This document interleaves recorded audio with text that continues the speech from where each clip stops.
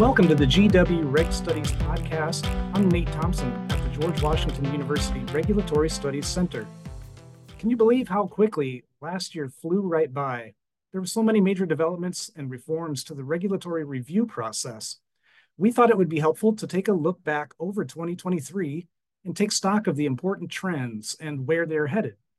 Joining me today is the Policy Dream Team at our center, analysts Sarah Hay, Mark Fabrizio, and Zoe Shea. Hello, team.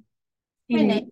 So looking back over the course of a whole year, for me, it all starts with the actions on modernizing regulatory review. Zoe, do you want to recap that for us? Sure. So as directed by President Biden's Day 1 memorandum, the administration took significant steps to modernize regulatory review last year. I think as most of our audience know, on April 6th, President Biden signed Executive Order 14094, modernizing regulatory review. The executive order reaffirmed long-standing principles established in EO 12866 and 13563, but also amended several key elements in the regulatory review process. So first of all, it made changes to the definitions of significant actions, which were set in Section 3F in EO 12866. EO 14094 revised Section 3F1 of EO 12866, which has set a threshold for rules referred to as economically significant actions. Again, that may be a very familiar term to our audience. So those economically significant actions will refer to those with an expected annual impact of more than $100 million on the economy. EO 14094 raised that threshold to $200 million. The new threshold is also subject to adjustment every 3 years to account for changes in GDP. The actions meeting this threshold are now referred to as Section 3F1 significant instead of economically significant actions. Also, EO 14094 amended Section 3F4 on rules raising novel legal or policy issues.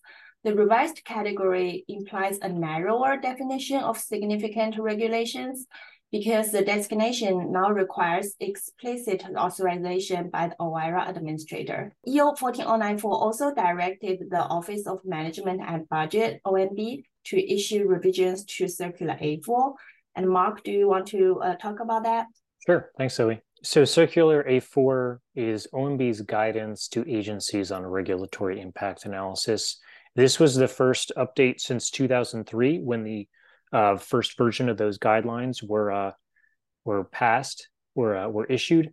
And the proposed revisions to A4 were put out on April 6th of 2023. Then there was a period of public comment and peer review. And then they were finally finalized on November 9th of 2023. So it was a short turnaround, 6 or 7 months or so. And we discussed a lot of the notable revisions at length elsewhere, including a prior podcast episode. So I'm just going to mention a few highlights really briefly here. One is the change to the recommended discount rates from 3% and 7% to 2% under the new guidance. The new circular also put more emphasis on the consideration of distributional effects and made some other changes, like including the permitting, the use of weights in distributional analysis. There's also some recommendations in the circular to consider international effects of regulations. And it also increases a focus on using behavioral biases to justify regulatory action. And you can check out our website for a couple comparisons we did between the 2003 and the proposed circular, and then the proposed and the final, and also several public comments from folks affiliated with the center on the draft circular. Right, so those actions also included a really important set of policies regarding public engagement. And Sarah, would you like to take us through those? Yeah, thanks, Nate. So Executive Order 14094, in addition to the updates that Zoe and Mark mentioned, called on agencies to improve public engagement in the regulatory process.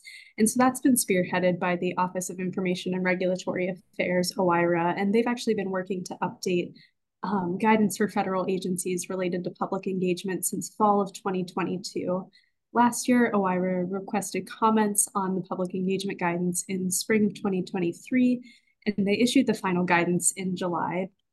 There's a lot that's in that guidance document, but probably the biggest action on the public engagement side is directing agencies to start including public engagement opportunities in the biannual unified agenda. So that's that document that agencies submit all of their regulatory actions to, and now agencies are going to have to start including their public engagement opportunities as well. Another key component of the guidance is that OIRA has directed agencies to update their ex parte communications guidance to allow for just like additional communications and outreach to particularly underserved communities, but generally the public in the pre-rule stage of rulemaking, where input from the public can really change like what regulatory options the agency is considering as it looks at a problem. So we also saw important steps toward a potential framework for regulating artificial intelligence. Mark, can you tell us how we got to this point and how close we are to setting some rules for AI? Sure. Yeah. So, I mean, quite a lot happened in 2023. This was on the heels of OpenAI releasing ChatGPT at the end of November 2022. So AI and its related techniques kind of exploded onto the scene and has become pretty commonplace in public discourse. So unsurprisingly, the government has taken some action too. The major, I think, movement is mostly stemming from President Biden's Executive Order 14110, titled Safe, Secure, and Trustworthy Development and Use of AI. And this is what the Biden administration is using to try to lay the groundwork for some future regulation. Not a lot of that has been implemented yet. And a lot of what is included in the executive order is more reporting and sort of establishing broader guidelines and frameworks rather than regulation itself. Those will be things that come down the line that actually the agencies will actually do as they implement. And so the executive order is big, though. It's 36 pages, has 8 guiding principles, 33 different definitions of some very technical things, and dozens of distinct actions for the agencies to take. I'm just going to focus on one right now for the sake of time. And this is one that has been talked about a bit in the media. The Department of Commerce was directed to establish reporting requirements for foundation models. And those are the sort of models that are very popular that ChatGPT is built on. And Commerce is also supposed to define which models and computing clusters used to train the models are subject to those reporting requirements. In the meantime, the executive order, it set a size threshold for which models and clusters are covered. And this threshold was based on the computing power used to train the models or the theoretical maximum computing capacity of the clusters.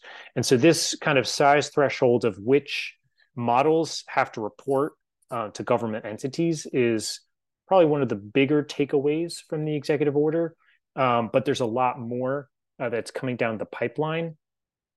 OMB also proposed a memorandum on agency use of AI, and it included guidance and requirements for federal agencies, including independent regulatory agencies, and for them to take internal measures like designating chief AI officers, developing compliance plans, and then submitting different AI use cases to OMB, and then that would also be shared publicly down the line.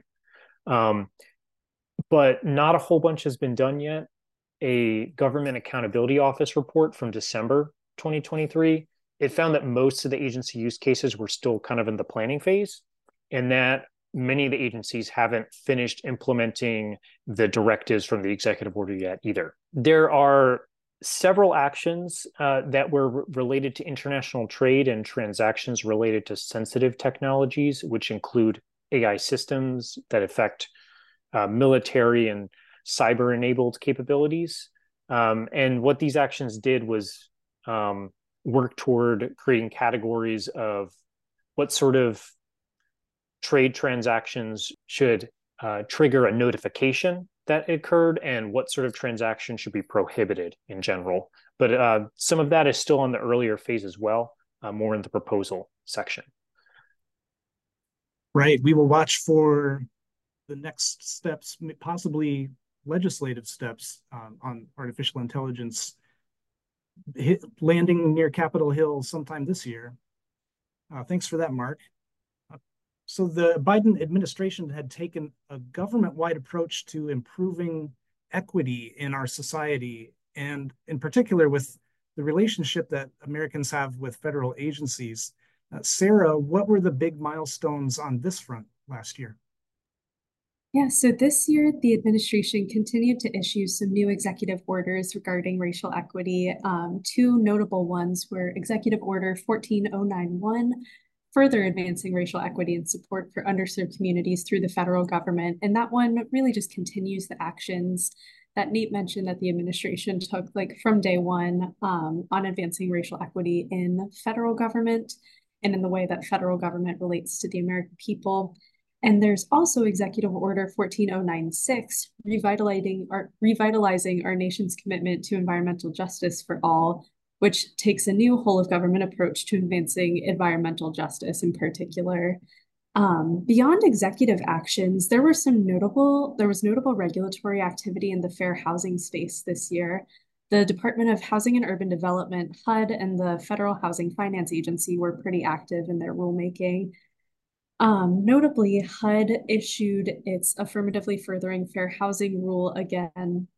Affirmatively Furthering Fair Housing enforces the Fair Housing Act's prohibition on discrimination based on a variety of characteristics. And beyond just not discriminating, the Fair Housing Act also requires departments and agencies that administer housing programs to affirmatively further fair housing. So to go beyond not just discriminating, but to actively promote fair housing.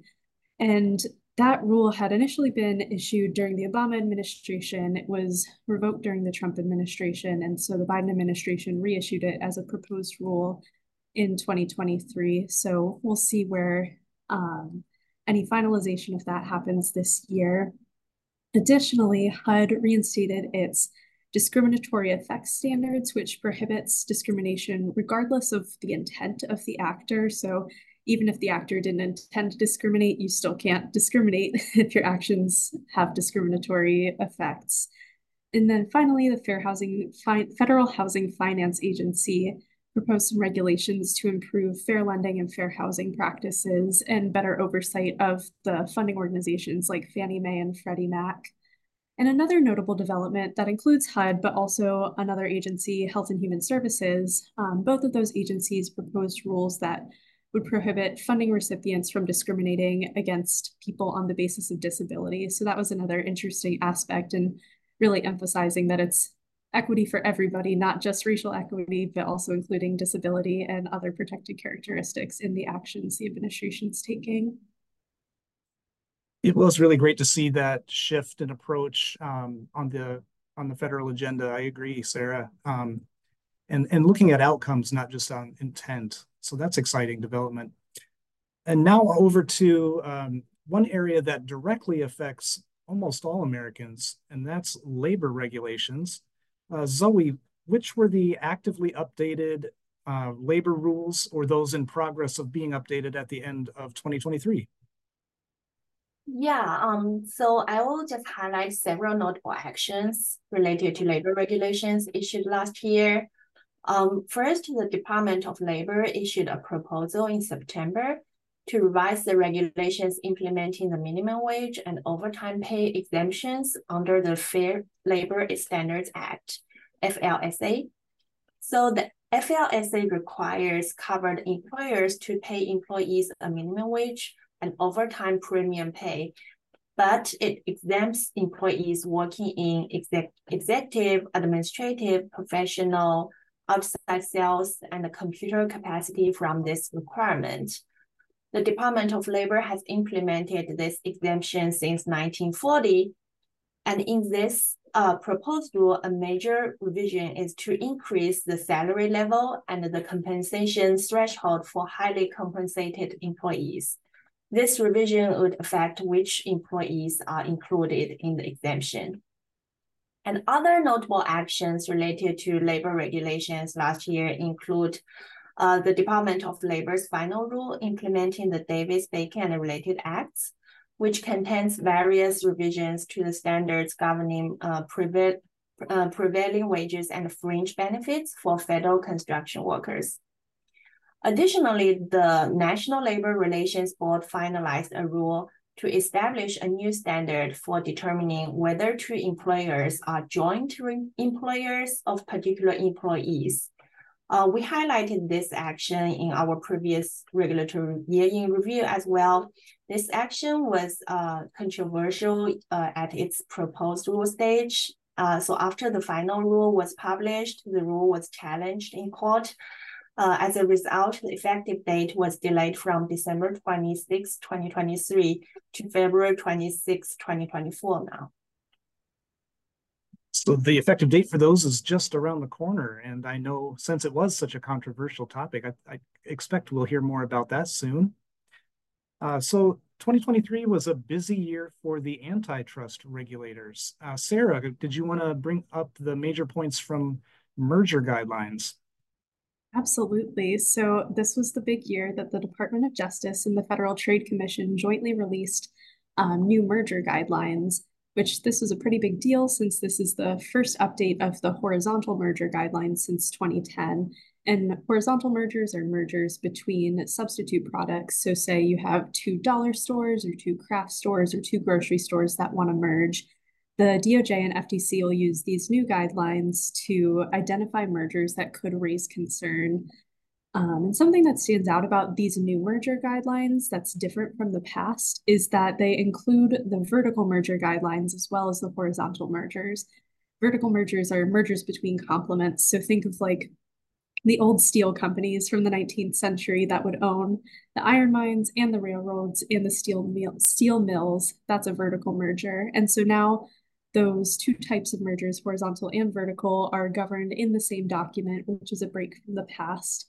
And also compared to previous guidelines, these new guidelines give DOJ and FTC a little more discretion and leeway in deciding which mergers to challenge, which is new. And we'll plug our Regulatory Studies Center visiting scholar, Mary Sullivan, who's written extensively on these guidelines.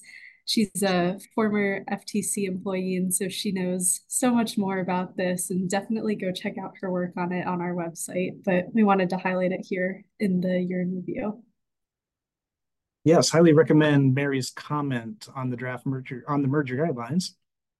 So banking rule changes appeared on the agenda last year after some high-profile problems in the banking system. Zoe, let us know about how the rules for bank supervision were changed. So we know that starting with the collapse of Silicon Valley Bank last March, the bank failures definitely mark one of the most important events of 2023. That also led to some notable actions in the regulatory sphere, including revisions to some banking regulations established following the 2007 to 2009 financial crisis. In September, three agencies, the Office of Comptroller of the Currency, the Federal Reserve Board, and the Federal Deposit Insurance Corporation jointly issued two proposed rules to address the risks of large banking organizations' exposures. The first proposal would increase the capital requirements for large banking organizations and banking organizations with significant trading activity. The proposed revisions would also align with recent changes to the international capital standards issued by the Basel Committee on Banking Supervision, which is commonly known as the Basel III reforms. The second proposal would require large banking organizations to issue and maintain minimum amounts of long-term debt. Also, reviews of the 2023 bank failures reveal that poor corporate governance and risk management practices were contributing factors to the failures. In response to that, FDIC also issued proposed guidelines last year to establish standards for corporate governance and risk management for large institutions. Agencies also issued other banking regulations, not really related to the recent bank failures. For example, the Federal Reserve Board finalized a rulemaking it initiated in 2016 to adopt risk-based capital requirements for depository institution holding companies that are significantly engaged in insurance activities. Yes, thankfully, the Federal Reserve and the other regulators were able to stave off any kind of systemic banking problems. So that was a big relief. We don't want a replay of the 2009 crisis. So looking now to a topic that seemed to be in the news just about every week last year, the movement to eliminate the use of forever chemicals, or PFAS. Would you like to walk us through the main actions on PFAS, Mark? Sure. PFAS, or I'll probably say PFAS, it's an acronym for several or quite a number of chemicals that, as you referred to, as forever chemicals. And they don't decompose very quickly. And so they stay in the environment and in things like drinking water and stuff for a very long time.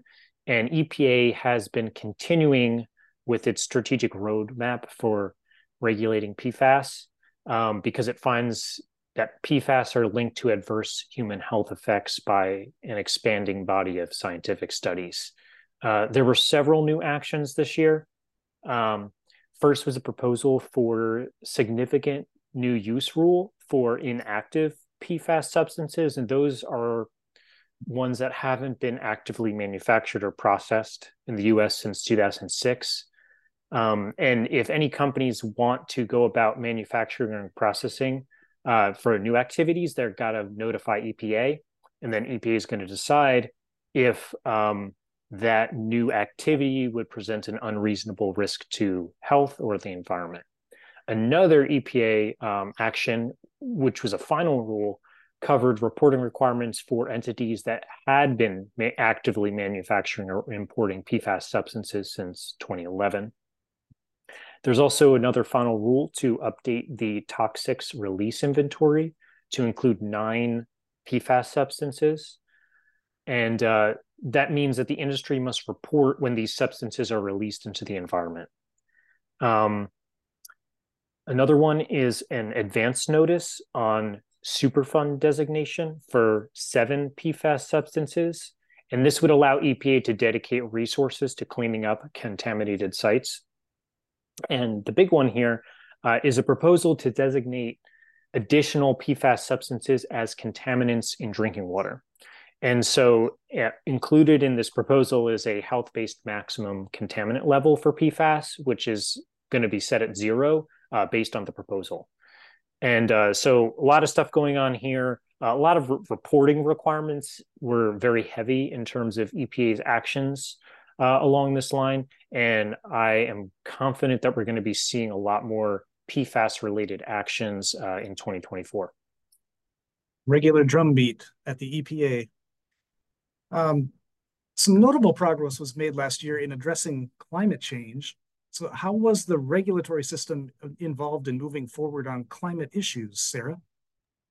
Definitely. So the regulatory system took some actions regarding greenhouse gas emission regulations this year, and it seemed to fall into 2 big categories of regulations, one of which addressed how we measure greenhouse gas emissions and the other of which addressed reducing greenhouse gas emissions. So in terms of how we measure greenhouse gases, the Council on Environmental Quality in the White House issued guidance for agencies as agencies are analyzing greenhouse gases in their proposals. And something notable from that is that the CEQ encouraged agencies to consider greenhouse gases when selecting between the policy options that the agency chooses to assess. EPA also issued a supplemental notice of proposed rulemaking that would amend the greenhouse gas reporting rule to improve data collection and data usage for other Clean Air Act rulemakings.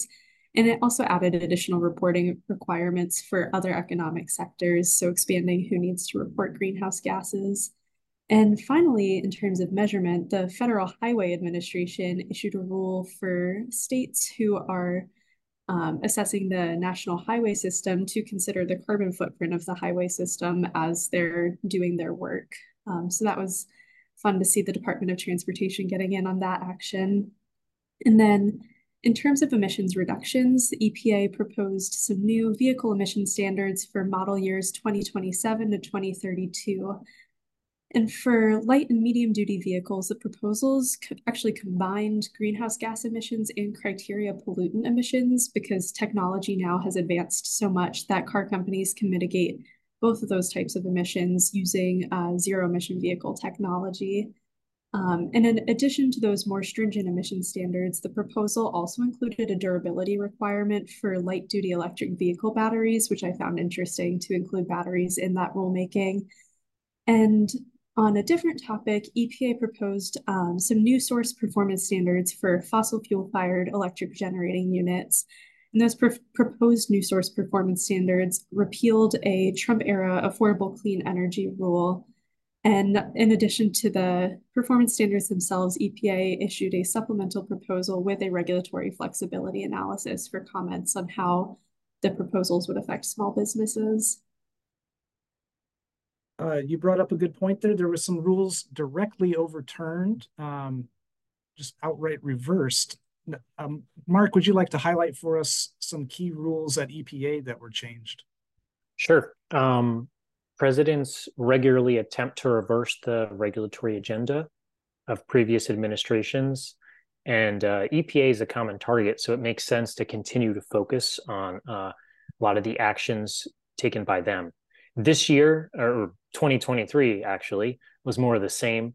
Biden worked to reverse several Trump administration actions, and some of those actions were themselves reversals of Obama-era rules. Let me focus on a few examples. First was the final defining waters of the U.S. or WOTUS rule. We've actually included this WOTUS rule in every year in review since 2017. So it's a common theme that presidents want to change. Obama made a change in 2015. Then Trump made changes in 2019 and 2020. And now Biden is revising the definition of WOTUS that builds on the pre-2015 definitions that were largely in place from 1977 to 2015. Second action was the proposed National Ambient Air Quality Standards for particulate matter, or PM. So under Trump, EPA decided to retain these PM standards and not make any major changes to them. Now, EPA is going to lower one of the standards, the primary annual standard for PM 2.5. And the agency is also taking comments on whether to retain or lower the primary and secondary 24-hour PM 2.5 standards. Notice there that there are different standards for the 24-hour versus the annual, as well as there's primary and secondary ones. And in this context too, a lower standard is actually a more stringent regulation because it means there's a less concentration of particulate matter in the air. Another final rule that was issued this year that was a reversal was the appropriate and necessary finding re hazardous air pollutants that are toxic to humans. In 2020, EPA under the Trump administration revoked the appropriate and necessary finding, concluding that it's not appropriate and necessary to regulate these hazardous air pollutants from coal and oil-fired power plants.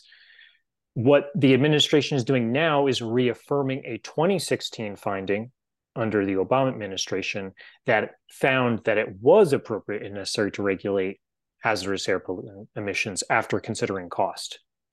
And then finally, the last regulation I'll discuss is a proposal related to the amendments to the mercury and air toxic standards. And this is actually related to the previous appropriate and necessary finding because the Trump administration bundled the appropriate and necessary finding with this residual risk and technology review of these mercury standards. The 2020 action under the Trump administration, it made no revisions to the regulations. And this 2023 proposal would amend several of those provisions that would ultimately lead to some more stringent regulation of hazardous air pollutant emissions. Thanks, Mark. So a much needed legislative overhaul of immigration remained elusive last year, but there were some important changes in immigration rules. And Zoe, can you walk us through those? So immigration is another recurring theme in our regulatory year in review series. I'll just highlight a few actions from last year. So the Department of Homeland Security and the Department of Justice proposed and finalized a rule that encourages migrants to use lawful, safe, and orderly pathways into the U.S., or otherwise to seek asylum or other protection in another country through which they travel. The agencies issued this action because they expect a potential surge of migration at the southwest border of the U.S. following the termination of CDC's Title 42 public health order. In addition, DHS proposed to amend its regulation governing immigrant visas in March. The current regulation, which was promulgated in 1952, allows consular officers to conduct an informal evaluation of the family members of an immigrant visa applicant to identify potential grounds of ineligibility. So last year's proposal would remove that section. So the consular officers will no longer be able to do that. And agencies also moved forward with amending regulations applicable to non-immigrant workers in 2023. First, DHS issued 2 proposals to amend its regulations governing the H-1B and H-2 programs. The Department of Labor took actions to revise the regulations regarding the certification of temporary employment of H-2A agricultural workers.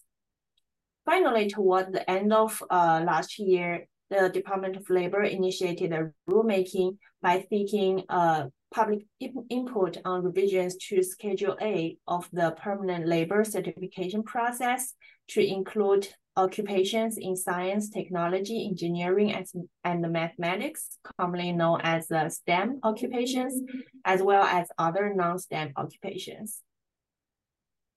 Right. And if we were to just grab a final takeaway or concluding remark from each one of you, what would be your takeaways? I can jump in first. So 2024 is an election year, and this will, be the final year of at least Biden's first term. And so the administration is going to be trying to finish up a lot of actions before then. So 2024 is probably going to be pretty full. That's my major takeaway. And even throughout 2023, there was a few actions we left off our list that we know are probably going to be on the table in 2024. And these would include a CEQ proposal to revise the regulations implementing the National Environmental Policy Act, or NEPA. EPA had a proposal to require water systems to remove all lead pipes. And the FCC also proposed to reinstate net neutrality. I would be very surprised if those didn't move forward in 2024. I'll piggyback off of Mark's point about the administration trying to get a lot of actions out due to it being an election year. If President Biden loses re-election, then the Congressional Review Act will come into play in early 2025.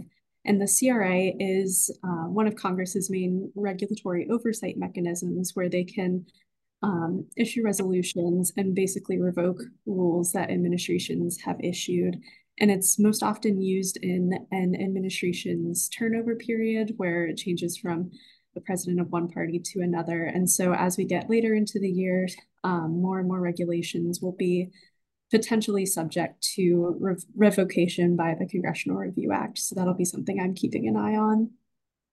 Great. I'll just add a final note here. In this review, we highlighted 10 important regulatory themes, but as Mark mentioned, this is definitely not an exhaustive list of noteworthy regulatory developments from 2023. There are certain actions we want to look for in this year, 2024. Well, it all adds up to a momentous year for regulatory process. We've been describing 2023 as a potential turning point for regulatory review, in that the previous guidance from OIRA and OMB had been the roadmap that agencies followed for over 20 years. Will the new practices for benefit cost analysis have long-lasting durability like the previous guidance? That's an open question. The Reg Studies team will keep you briefed as trends develop. I highly recommend checking out the full commentary of our 2023 regulatory year in review at our website, which you can find at go.gwu.edu/regstudies and click on publications. Thanks to Zoe, Mark, and Sarah for this helpful overview. I hope you will all join us again soon. Thanks, Nate. Stay tuned for next year.